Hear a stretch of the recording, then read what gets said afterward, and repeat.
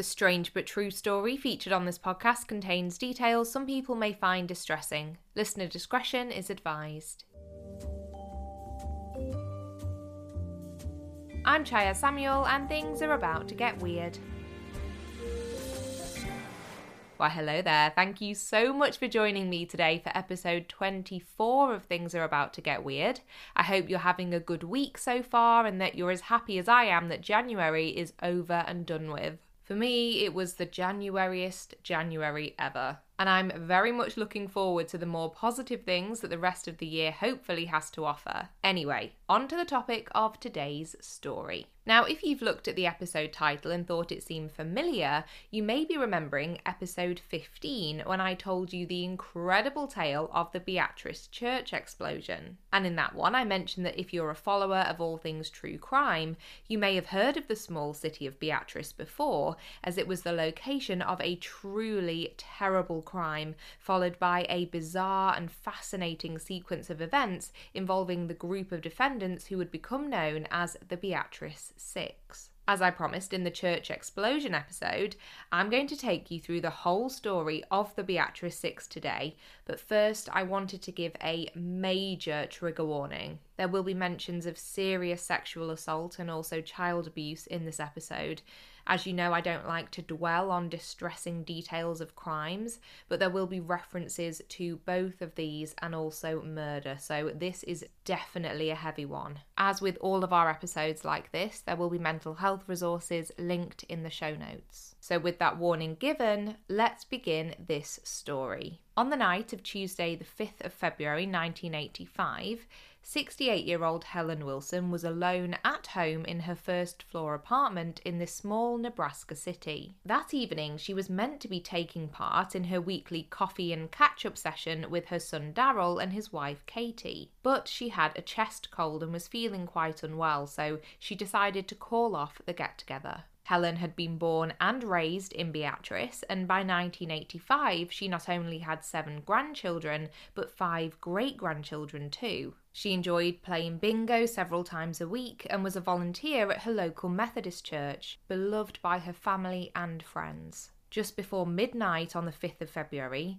Katie suddenly remembered that she had not reminded her mother-in-law to take her medication and tried to call Helen to check in. When she didn't answer the phone, Katie and Daryl decided to let her be, possibly because they knew she wasn't feeling well and was likely asleep. But the next morning, when Helen's sister stopped by her apartment to see how she was doing, she was met with a truly traumatizing scene. This is very disturbing, but tragically, Helen's lifeless body was found on the floor of her home, and it was apparent she'd been subjected to a brutal sexual attack before being suffocated. Parts of her body were bound and tied, and there was blood found in her underwear, on a wall, and on her mattress. But the blood was not Helen's. It was found to be type B blood from an unknown perpetrator, and police began their hunt for the person who had attacked and killed her. According to The New Yorker, the FBI actually developed a psychological profile of the person they believed was responsible, which laid out their belief that they would be a, quote, loner who'd had psychological counselling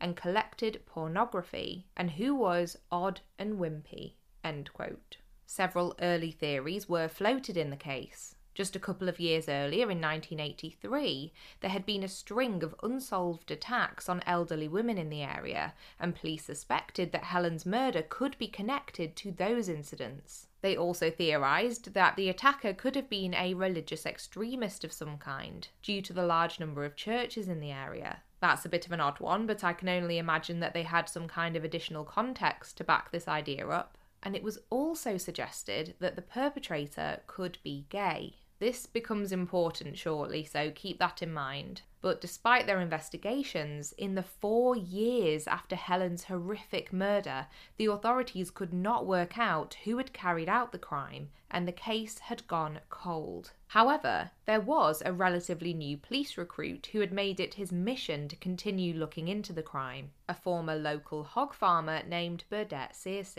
After becoming tired of his work as a farmer, he turned his hand to being an unpaid private detective with a specific focus on trying to solve Helen Wilson's murder. In 1987, he actually decided to give up farming completely in order to take a job as a deputy at the Gage County Sheriff's Department, and his involvement in Helen's case became more official. By 1989, it's said that the sheriff was so tired of CSE bringing up Helen's case to him that he reportedly said, "If you think you can solve it, then get it done." And CSE took up this challenge without hesitation. It's at this time that we see the net of suspicion being cast wider than ever before. In an attempt to identify the culprit, or culprits plural, once and for all, CSE decided to take elements of the FBI's profile and use them as a basis to question anyone who could possibly fit the bill. What it looks like this entailed was him seeking out anyone who was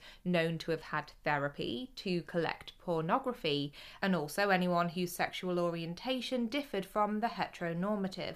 I know you can't see me, but I assure you, I am rolling my eyes. And it wasn't long before CSE had focused in on two people he believed could have been involved with Helen's killing. Former Beatrice residents Ada Joanne Taylor and her friend Joseph White. The pair had actually met in Los Angeles.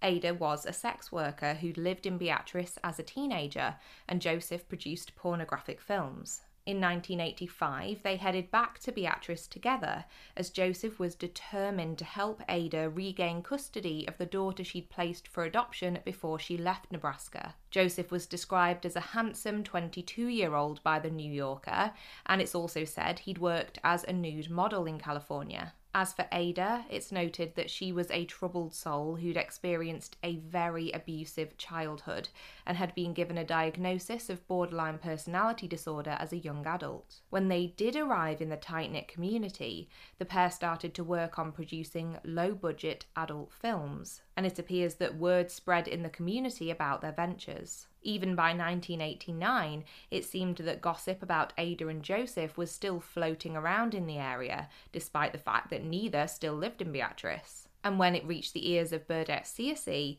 it prompted him to become suspicious of them, and he actually drafted an arrest warrant for the pair. Now, this was not the first time that Joseph had been wanted for questioning in relation to Helen's attack and murder.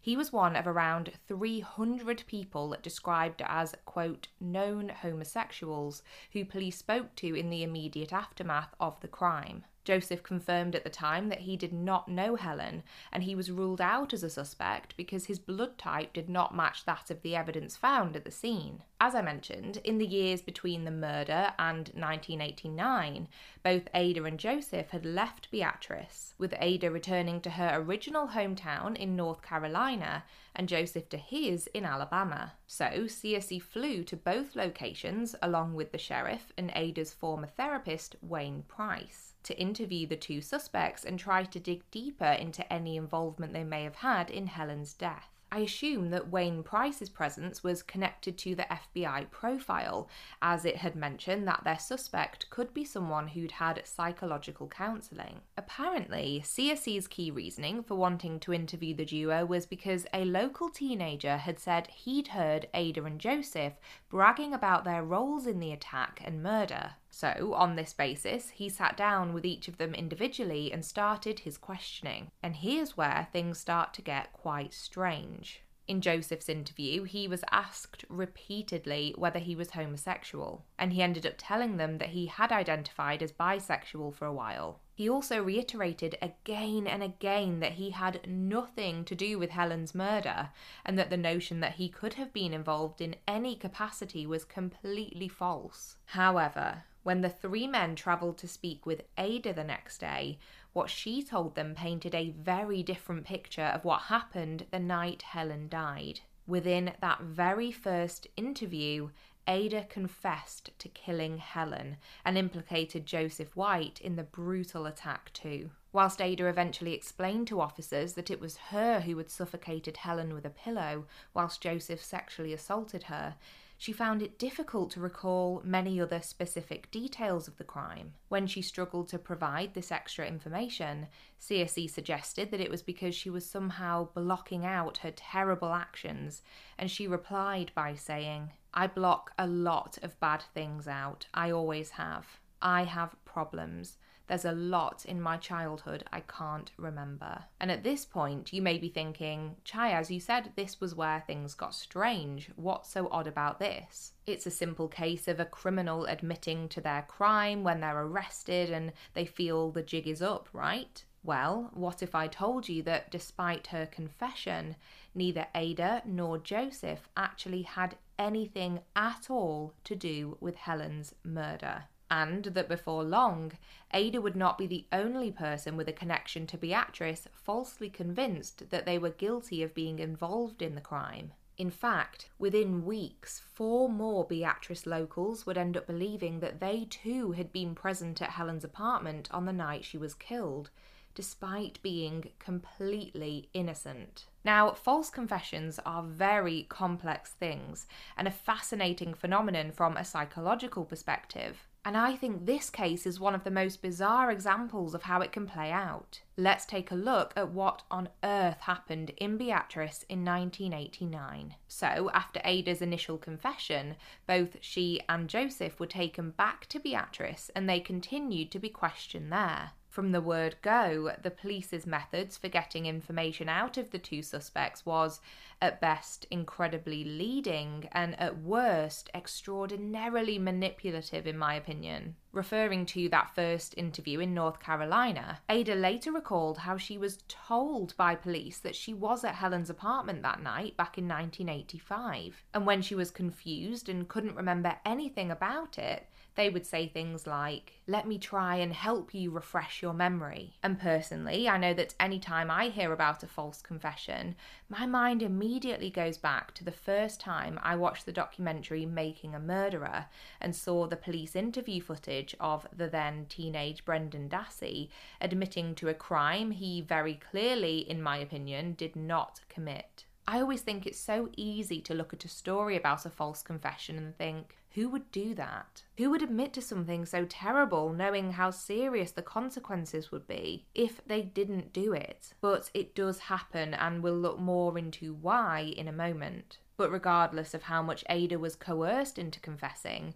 there was one key forensic detail that didn't add up if what she was saying was true and she and Joseph were the only ones responsible. As I noted earlier, the perpetrator's blood found at the crime scene was type B, but neither Ada nor Joseph had this blood type, and so CSE and his team theorised that all this meant was that someone else had to have been involved. From here, everything snowballed into complete chaos. Although at first, Ada would occasionally say things that implied she may realise she was not guilty. For example, she told a psychologist that in her heart, she knew she wasn't there that night. It didn't take long before she accepted the narrative that she was involved, often spurred on by CSE and her therapist Wayne Price, who was now working with the police as a psychologist. And these suggestions proved to be very powerful. In her initial interview, Ada had briefly mentioned another local boy who she said was with herself and Joseph at the crime scene, but she wasn't able to describe him or provide any other information about his identity. By all accounts, the comment was made in more of an offhand manner than a serious one, but after the police showed her a photo lineup and asked her to identify this mysterious accomplice, she pointed to a picture of her high school friend, Thomas Winslow. Police located Thomas and requested a blood sample to see if he fit the type B profile. He did not, but was arrested anyway. Interestingly, Thomas was also a former patient of Wayne Price, having had therapy sessions with him. Within his very first interview with police,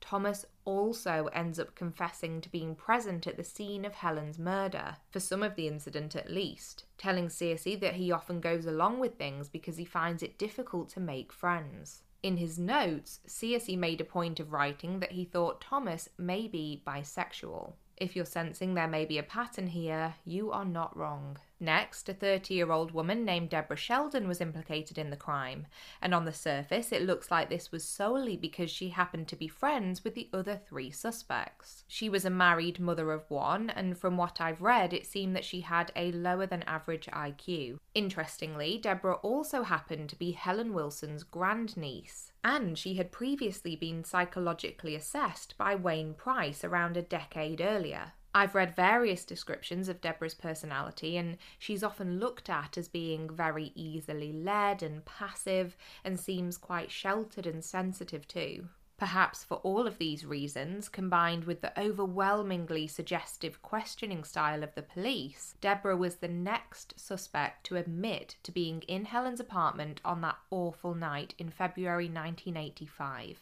But that wasn't all. She soon told Wayne Price that she had had a dream about the evening of the murder, and that in this dream, a friend of her husband's named James Dean was also present. And I'm sure you can guess where this is going. James became the 5th person to be arrested in the case on his 25th birthday of all days, and although he strongly denied his involvement at first, it only took a few weeks for him to falsely admit his guilt. When making his confession to CSE, he said, "I feel that I remembered it in my sleep. I had a memory loss which I didn't have no idea about none of this stuff." And of course, James's blood was forensically analysed, and I'm sure it will come as no surprise to you to learn that, once again, it was not type B. For weeks after his arrest, CSE and his team put pressure on James to try and remember whether there had been a 6th person involved, presumably out of desperation to finally find someone with type B blood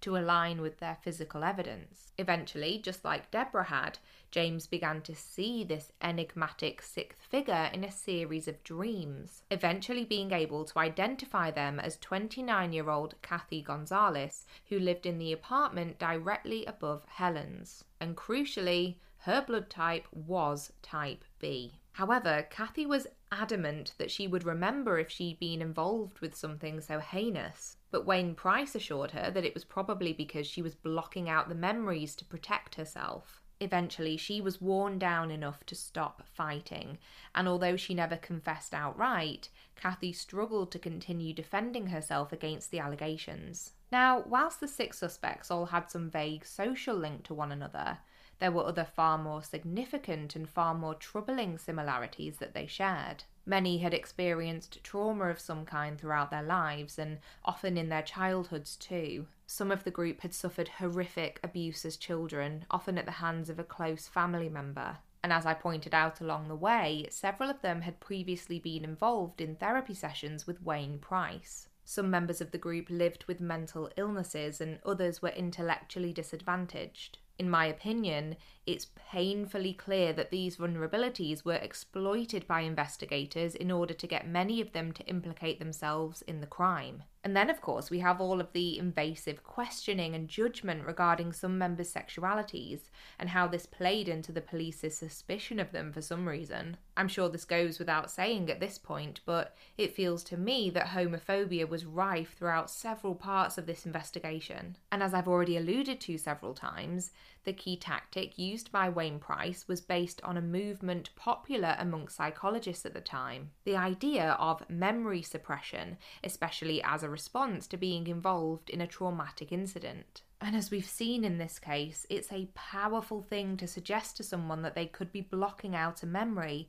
especially when you're in a position of power and trust. So with the 6 suspects locked in, the investigation was at an end and their trial was set to begin. Ada Joanne Taylor, Deborah Sheldon and James Dean all pleaded guilty without question. For Thomas Winslow and Kathy Gonzalez, it was trickier. Although Thomas initially thought he might have been involved, he eventually determined that he had no real memory of the crime, a conclusion that was echoed by Kathy. But both Thomas and Kathy pleaded no contest, due to their fears that they may face execution by electric chair if they tried and failed to prove their innocence at trial. For Joseph White, however, things were very different. He was certain that he had had no part in Helen's death, and was determined to prove it. And although it would take almost 20 years, this determination would eventually pay off. His trial was, in my opinion, a total shambles. The only evidence against him was the fact that the other 5 defendants had either confessed or pleaded no contest. And although he requested that additional DNA testing be done to prove he had no part in Helen's assault and murder,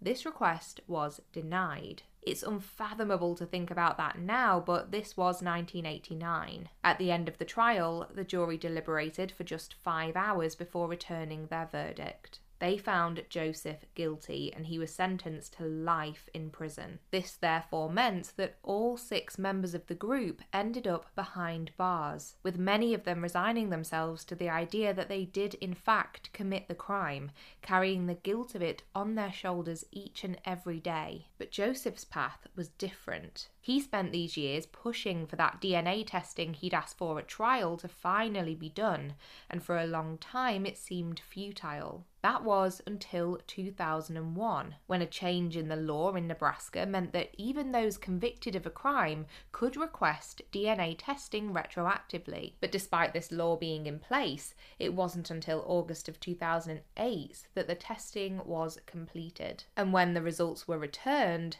there, in black and white, was the proof that the Beatrice Six could not have been the ones responsible for the crime. All of the DNA taken from the blood and semen found at the crime scene was from one unknown male, and there was absolutely nothing to implicate any of the group members, or anyone else for that matter, in the crime they had been imprisoned for. The consequences of this discovery were obviously enormous. Although 3 of the 6, James, Deborah and Kathy, had already finished their sentences by this point, Joseph, Ada and Thomas were still incarcerated. In 2009, an Assistant Attorney General made a bold and definitive statement regarding the case, saying that all 6 were innocent, quote, not beyond a reasonable doubt, but beyond all doubt. And this marked the largest exoneration based on DNA, which involved false confessions in the history of the US legal system. All members of the group applied for official pardons in the case, and these were granted. It was also revealed that police had found a DNA match to the forensic evidence found at the scene of the crime, stating that it belonged to a man named Bruce Allen Smith. His grandmother had lived in the same building as Helen Wilson, and it was evident that he had used his access to the apartment complex as a way in to commit the truly awful acts he subjected Helen to.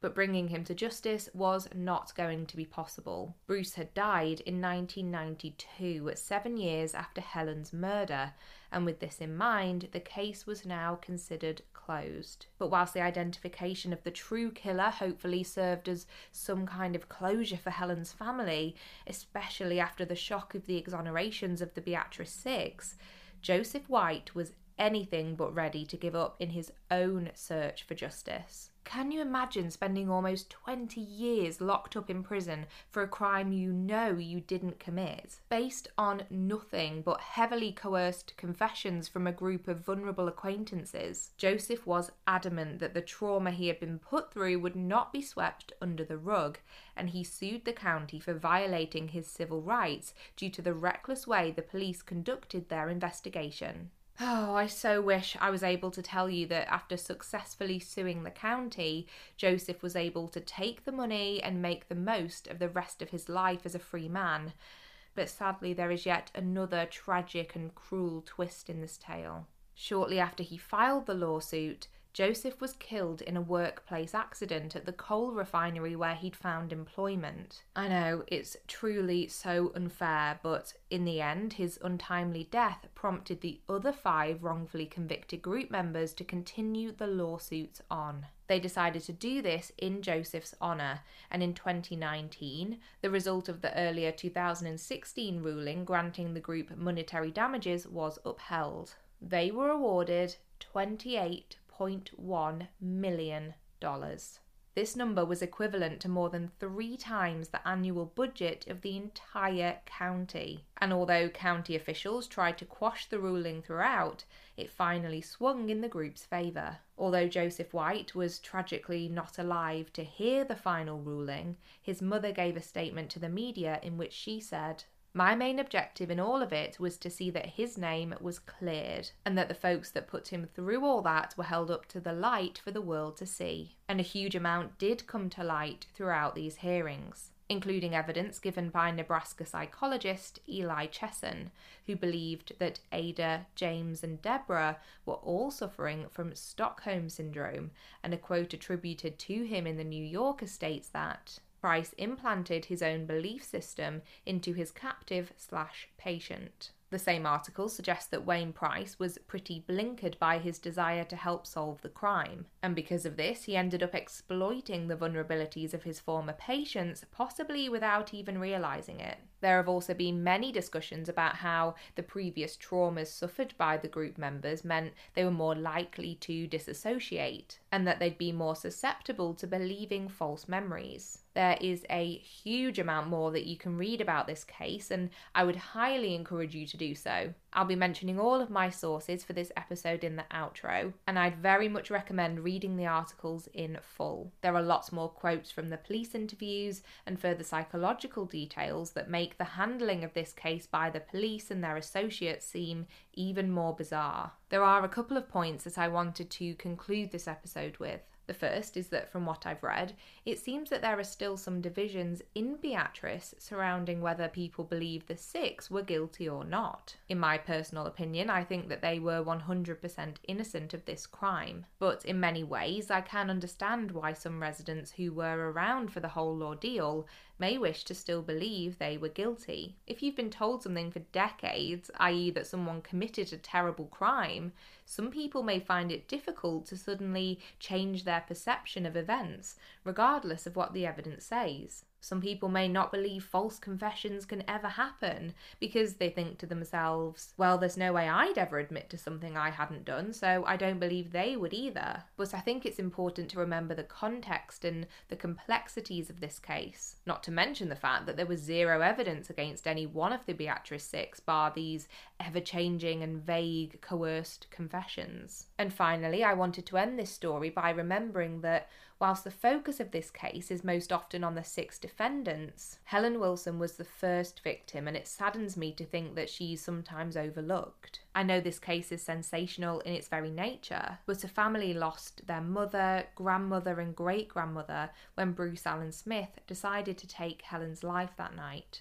In 2019, her grandson Bob Houseman gave a quote to the New York Times saying, "She's the forgotten person in this." And honestly, that breaks my heart. As a true crime community, I've always felt that we have a responsibility to keep the victims we talk about at the heart of their own stories. And I truly hope that Helen's family have been able to find some peace now that the legal proceedings connected to her murder are finally over. I know this was a very heavy episode, but I believe that this story is not only fascinating, but an important example of how a strange phenomenon like a false confession can have such huge consequences, and also an example of what can happen when police work is done incredibly poorly. Thank you so much for listening, and just before I tell you all about my sources for this story, it's time for our weekly outro feature, Weird Media. Today, I'm bringing you the first ever music-themed instalment of Weird Media, and it's for an album by one of my all-time favourite bands, The Pretty Reckless. So I've been a huge fan of theirs since day one. I've been to every gig they've ever played in Manchester, and they've consistently been one of my most listened to bands every year since they released their first single. And their most recent full album, which is called Death by Rock and Roll, has a couple of wonderfully and weirdly spooky tracks on it. It came out back in 2021, and I'd listened to a lot of the songs individually, but I kind of got out of the habit of playing whole albums through from start to finish. That was until this month when I started painting my whole house and took the opportunity to get back into listening to albums rather than playlists or Spotify artist radio channels. And what I found is that I completely fell in love with this album as a full record. It is so wonderfully put together, and it's now one of my all-time favourites from The Pretty Reckless. But anyway, on to the specific songs which made me want to feature it in this segment. The first is Broomsticks. It's a 38-second kind of interval track, if you like. And it's very Halloween-inspired, and it has a great animation to go along with it too. The second is the very next track on the album, and it's called Witches Burn. I saw them perform this song live last October, and it was beyond amazing. Taylor Momsen's voice is phenomenal, and it's such a powerful track. I love it. Finally, there's a song called My Bones, which has the most theatrical, kind of unsettling, but in a great way vibe about it. If you can't tell, I am really into this album right now. So if you also decide to check it out after this recommendation, I would love to know what you think. Okay, this is going to be a bit of a shorter sources shout out than usual because I was lucky enough to find 3 different articles that were so thorough and so informative that they covered all my bases in terms of research. There was the one I mentioned from The New Yorker by Rachel Aviv from June of 2017. There was a fantastic piece from The Washington Post by Megan Flynn that was published in March of 2019. And finally, there was a piece from Oxygen.com by Jax Miller from July 2022. This one in particular focuses on Helen Wilson and who she was as a person. I would absolutely recommend checking all of these articles out. There are lots of ways that you can get in touch to tell me what you thought of this story. You can find us on Facebook, both through the main podcast page and also the private discussion group too. Just search Things Are About to Get Weird on Facebook and you can request to join the private group. On Instagram, our handle is @ThingsGetWeirdPodcast, and on Twitter, it's @AboutToGetWeird. You can also pop me an email too. The address is thingsgetweirdpodcast@gmail.com. I've spotted a few more star ratings come in on Spotify, and you know how much I appreciate you for those, so a huge thank you. Any ratings or reviews of the podcast are always amazing to see, and I am so grateful for all of your support. Until next time, take care of yourself and others and keep it weird, but the good kind of weird.